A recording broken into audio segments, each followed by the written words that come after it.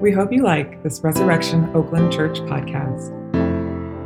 Unauthorized use of any part of this copyrighted material for redistribution or duplication is not permitted without prior consent from Resurrection Oakland Church. To learn more about our church and its charity and mission work in and around Oakland, California, please visit our website at www.resoakland.com.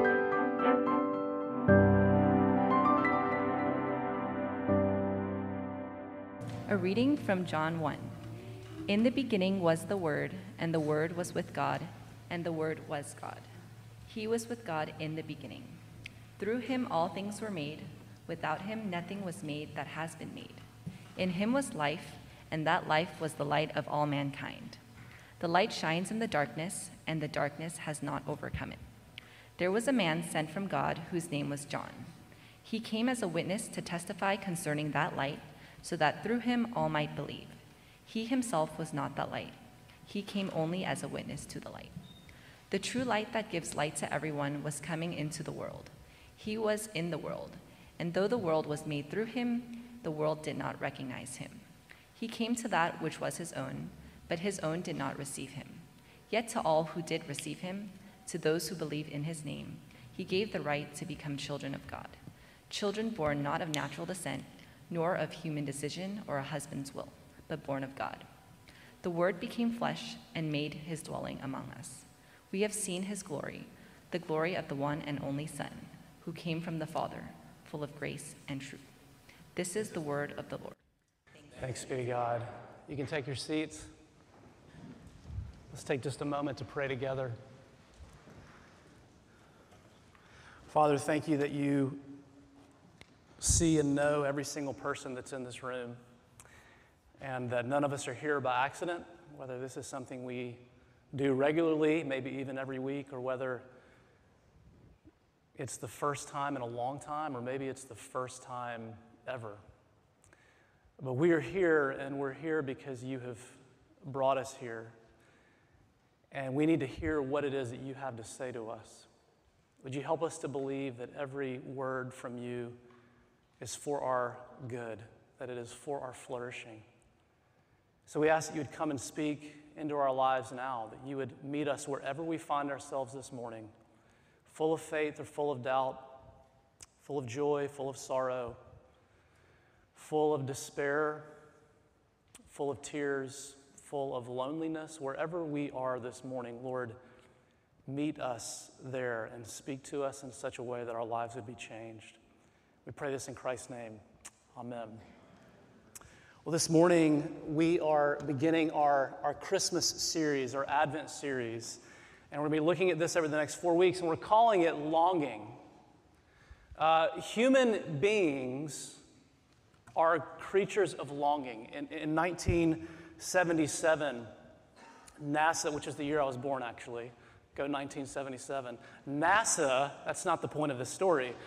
In 1977, NASA launched Voyager 1 and Voyager 2 into outer space. And the purpose of these was to explore the possibility of extraterrestrial life. Is anyone or anything else out there? And Voyager 1 and Voyager 2 are still floating around in outer space today. And included in each of these spacecrafts is a record player and a record, actually, that NASA created. And the contents on that record were meant to communicate a story of our world to anyone out there in the universe who might find it and listen to it.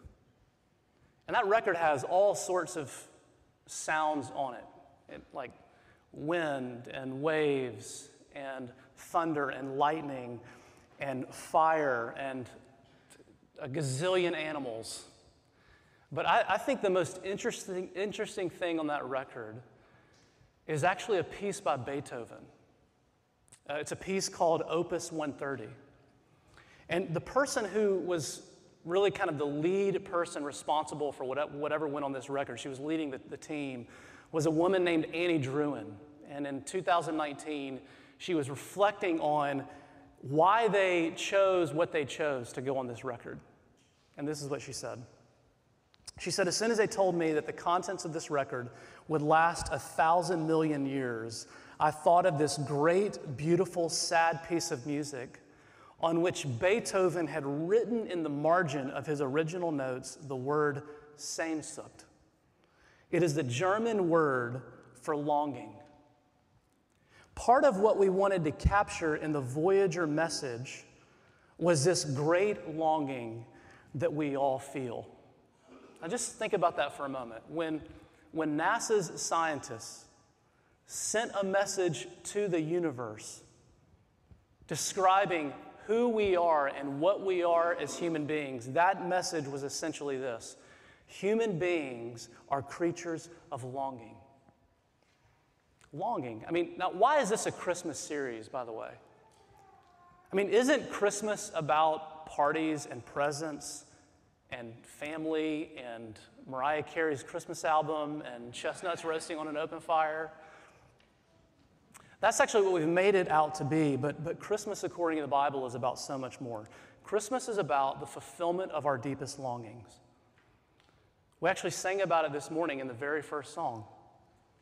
Israel's strength and consolation, hope of all the earth thou art, dear desire of every nation, joy of every longing heart. Christmas is about our deepest hopes, our deepest desires, our deepest longings that every single person in this room has, and how Jesus alone can actually fulfill them. Now, let me tell you why this is good news. It's good news because one of the reasons that Christmas can be so hard for so many people is that there's kind of a lot of pressure to be happy. You ever feel that? I mean, it is the most wonderful time of the year. Like, that's literally what we sing. But what if it's not? What if it's not always the most wonderful time of the year? What if you don't feel happy? What if this year you have experienced pain and loss, or loneliness, or suffering, or sickness? What if there have been a lot of tears for you this year? There have been a lot of tears for a lot of people over the last 18 months. What if you don't feel happy? In fact, what if when Christmas comes around, you have these kind of fleeting moments of joy and kind of enjoying the season, but like the sorrow is just kind of always seeping through the cracks? It just always feels right below the surface.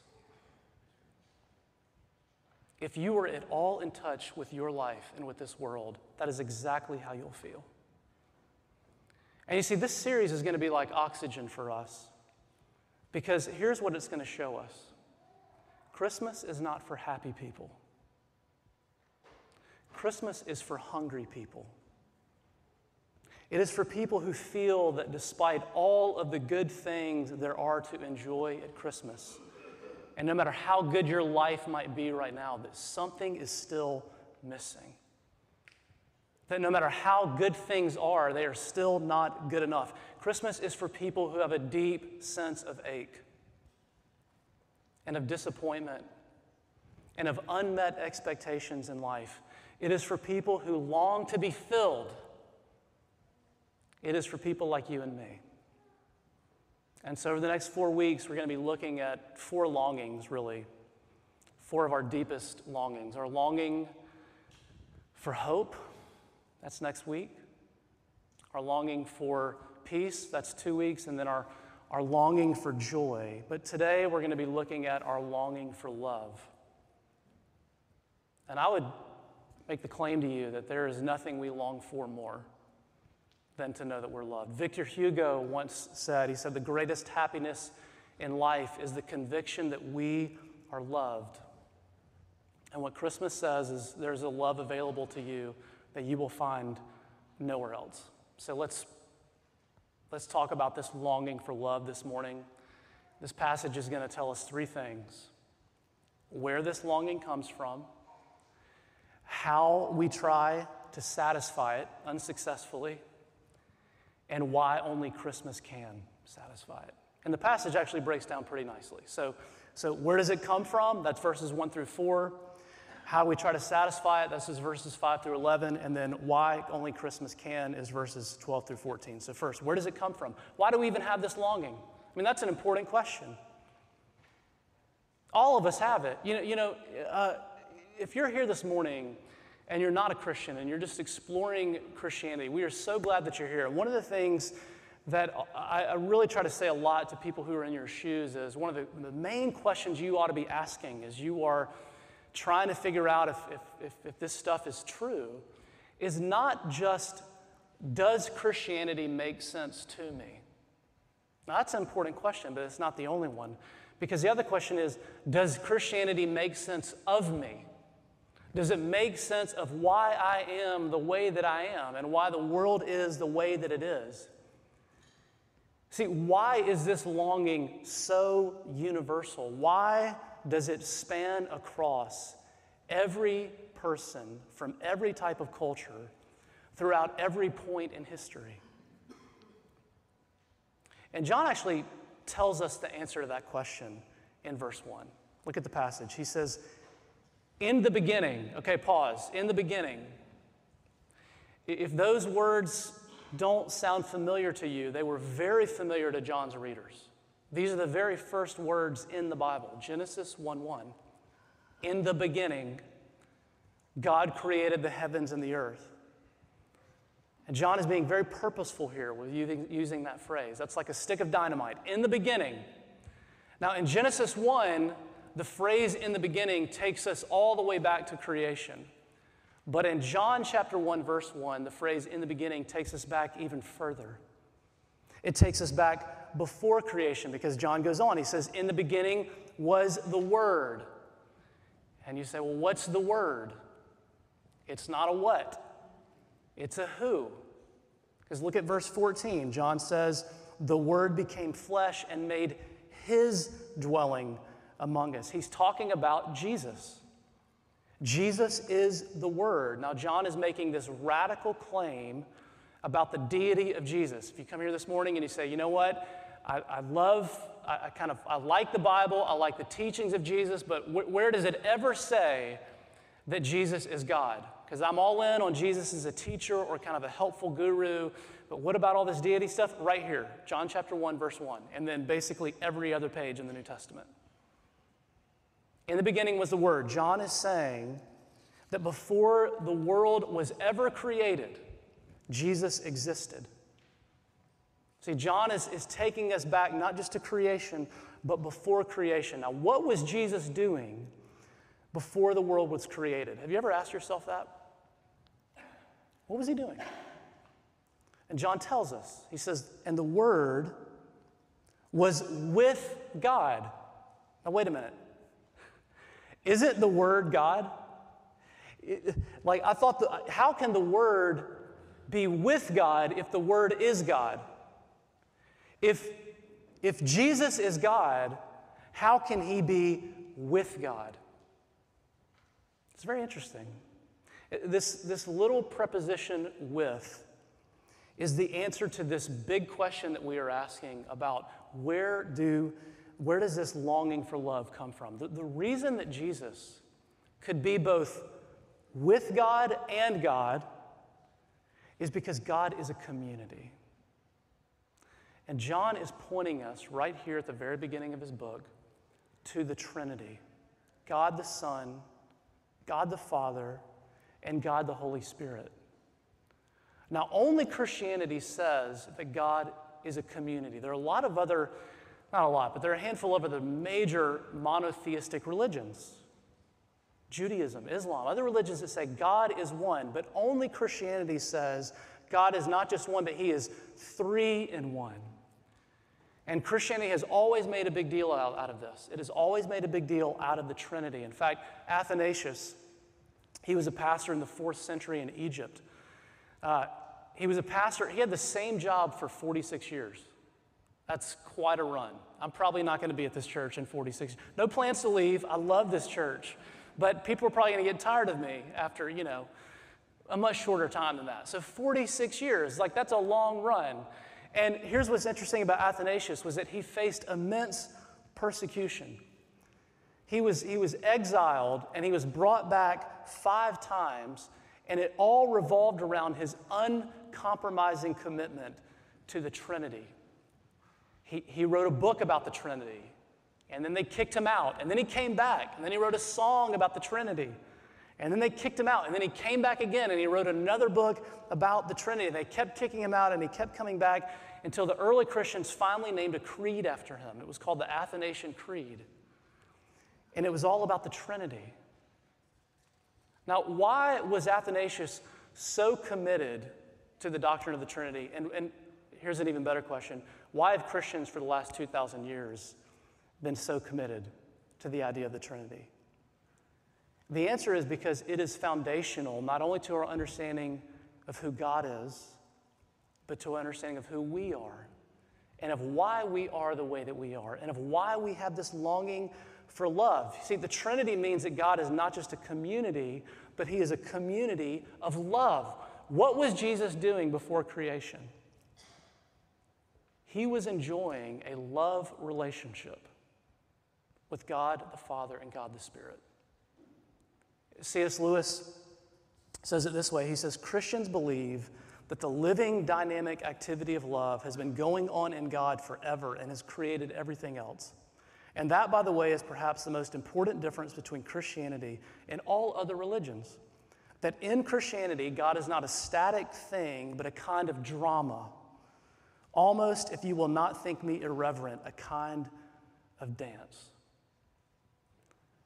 See, God was not alone before he created the world. No, there was a party. And God created us not out of his loneliness, but out of the fullness of his love. And he created you and me to enter into that love. And that's actually what makes sense of why every single person that had been born into this world has this deep longing for love. We were made for it. We were made by a community of love, and we were made for that love. Which brings us to this second question. We have this longing. We all feel it. And we have all sorts of ways that we try to go about satisfying it. This passage tells us really kind of the 2 main ones, neither of which work. And the first is this. One way to know that you are loved is to look inside yourself. You know, we say, it doesn't matter what other people think of me. All that matters is what I think of me. All that matters is I love and accept myself just the way that I am.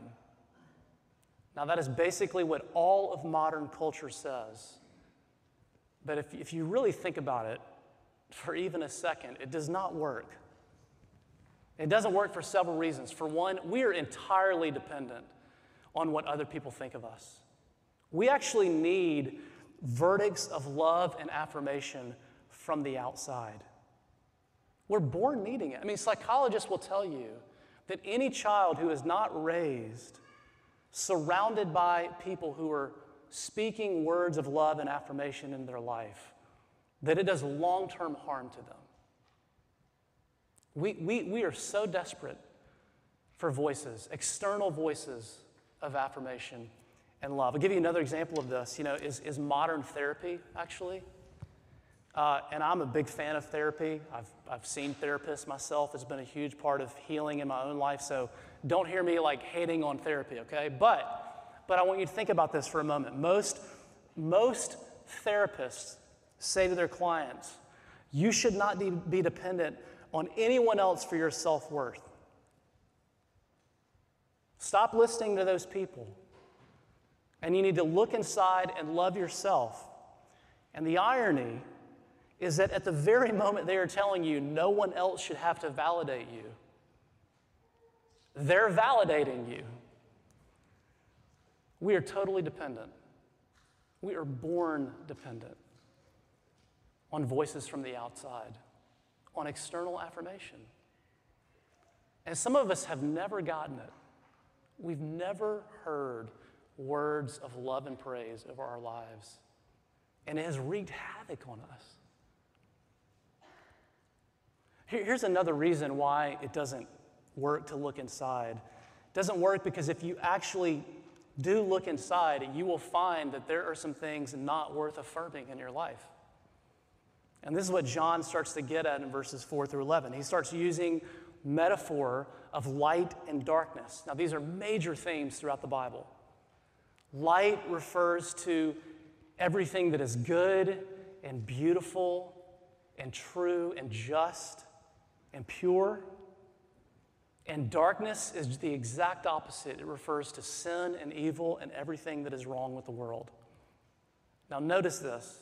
John calls Jesus the light. We've been talking about it all morning. Jesus is the light of the world. That's part of the message of Christmas.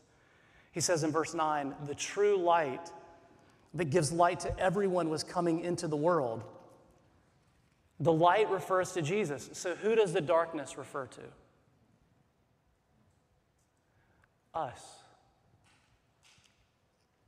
In fact, Jesus says it this way in John chapter 3, verse 19. He says, light has come into the world, but people loved darkness instead of light because their deeds were evil. Darkness is John and Jesus' way of saying, we are actually not okay just the way that we are. And that's why you cannot look inside to satisfy the longing.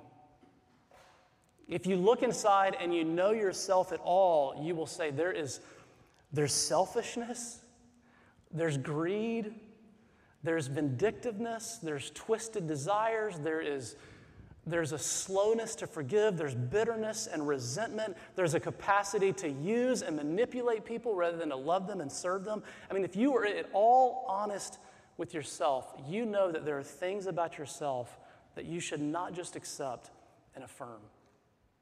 It doesn't work to look inside. So what do? We look outside. That's the other approach. We look outside of ourselves. We look to career. We look to money. We look to beauty. We look to relationships. We look to our accomplishments. You know, if you're a parent, you can even look to your kids and how well they've turned out. You can look at any of these things, and you look at so many more things to give you a sense of meaning, of worth, of significance, of love and approval. But it does not work. It does not work to look outside yourself. Howard Stern, who's kind of the infamous radio shock jock, in a recent interview, he was talking about his own longing to be loved. And he said this. He said, as a kid, my feelings and my difficulties were not on the table, and so I buried them. And when I eventually got on the radio and was roaring loud and certainly had everyone tuned into me, I couldn't get enough of it. There was a point in my career where we did research that 1 out of every 4 cars in New York City, the largest market in the United States, were listening to me. And when I heard that, I was massively depressed that 3 of those 4 cars were not listening to me. So when you want everything and nothing satisfies you and you only want to be the center of the universe, well, I've learned that I was clearly a starved person. My father was a radio engineer, and he looked at those broadcasters with such reverence. He was so kind and loving toward them, and I think he even worshiped them. And so I said, aha, so that's what you do. You get behind a microphone and you get everyone listening, and then everyone loves you. Well, that's a sad way to live your life, because nobody genuinely loves you then. They appreciate what you do, the entertainment that you give them, but that's not the kind of love that I was looking for. Now, here's what he is saying. He's saying it does not work to look outside yourself to satisfy the longing to be loved, because that kind of love is a performative love. It's based on performance. I call this treadmill love. Treadmills are the worst, okay? Let's just be honest. Who likes treadmills? Treadmills exhaust you. You run very hard and you get nowhere. It's treadmill love.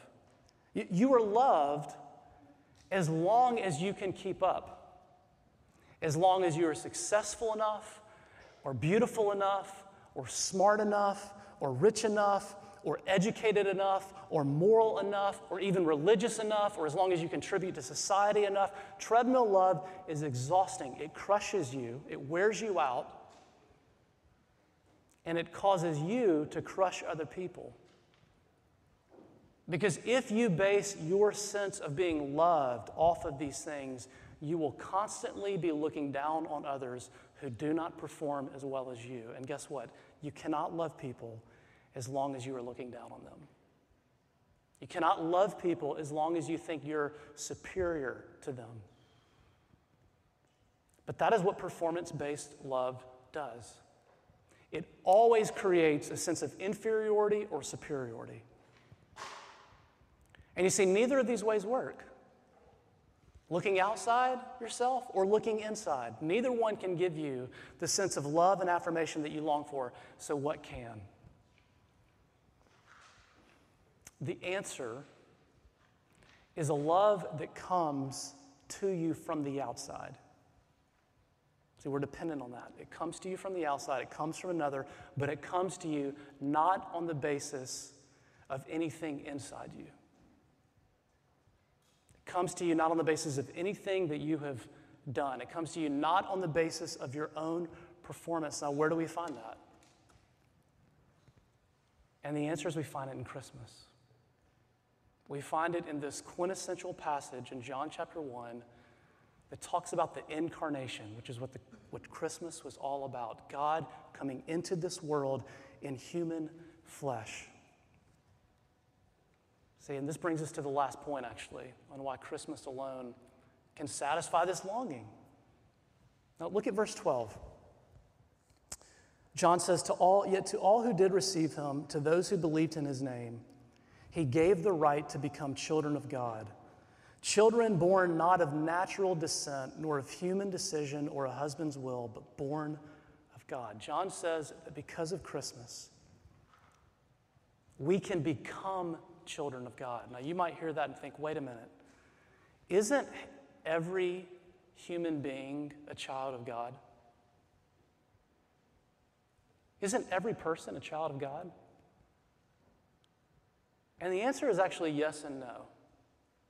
It is yes in the sense that God created every single person. Religious, irreligious, moral, immoral, rich, poor, Christian, not Christian.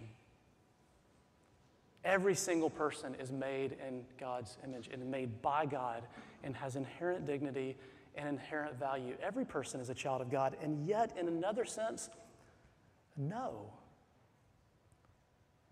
Because a child, think about this, a child is someone who knows that their relationship with their parent is not performative. It is not earned. It is not based on what they have or haven't done. It is based on a status that you can never lose, and because of that, their sense of their parents' love is never in question, but it is always certain. They always know that they're loved. Now, here's the question for you this morning. Do you have that kind of relationship with God? See, it is so easy to come to church, think, I need to get a little bit of religion in my life, and I need to kind of clean things up. I need to try harder and I need to do better so that God will love me. It is so easy to base God's love for you on your own performance morally, your own performance spiritually. And when you do that, guess what? Your sense of God's love for you is always in question. You're not relating to God as a child. God is more like a boss than a father to you. You are always hoping that he loves you, but you are rarely certain that he does. Do you know that the gospel offers you something entirely different? It says you don't have to hope God loves you. You can know God loves you. You can have his love and affirmation, which is the ultimate love and affirmation, and it is not performative.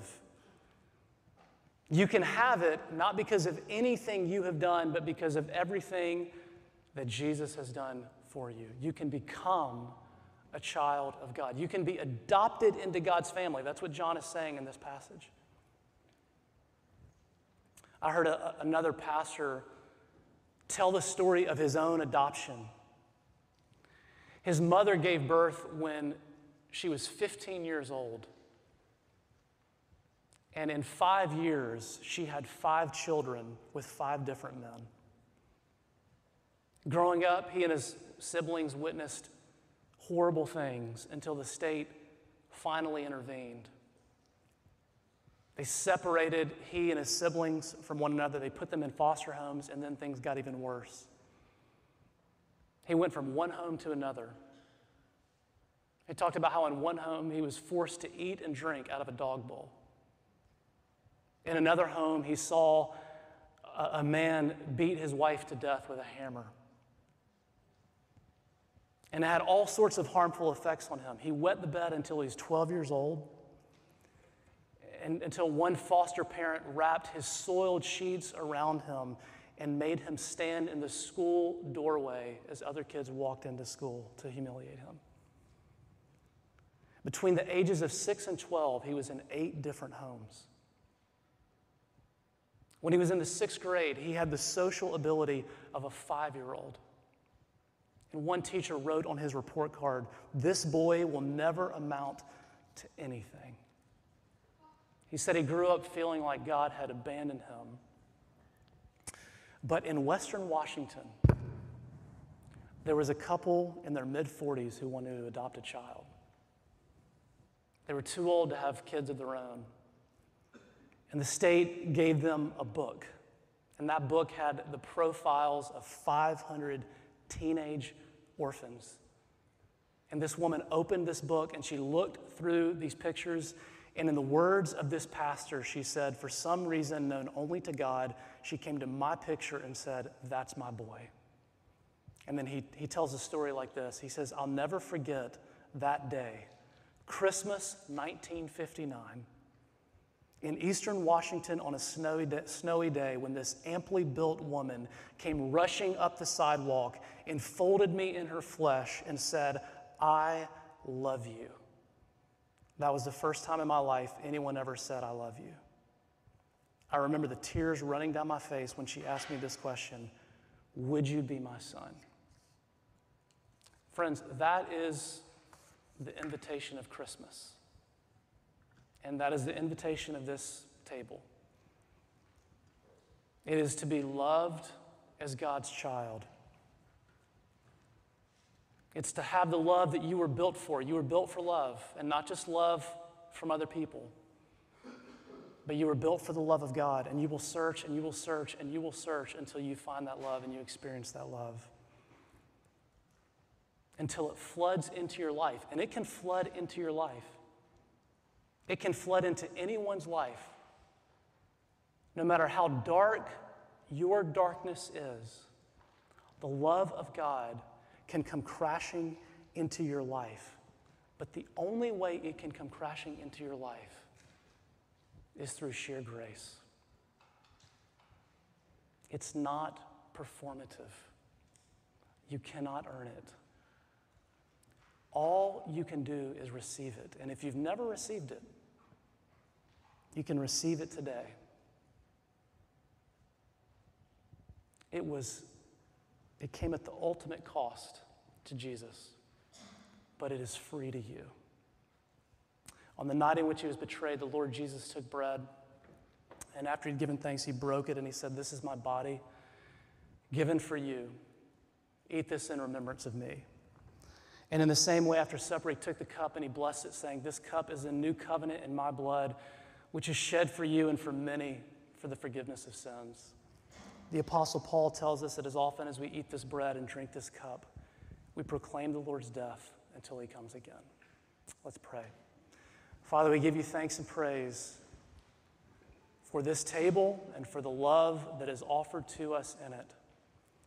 The love of a God who made us, who created us, and who sees all of the most broken, dark, twisted parts about us, and yet rather than turning away from us, always moves towards us. That is the message of Christmas. that you came into this world for us.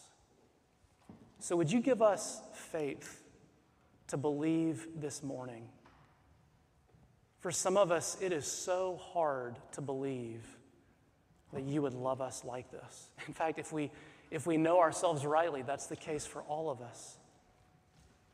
And yet what this table says to us is that there is no one who is beyond the reach of your love.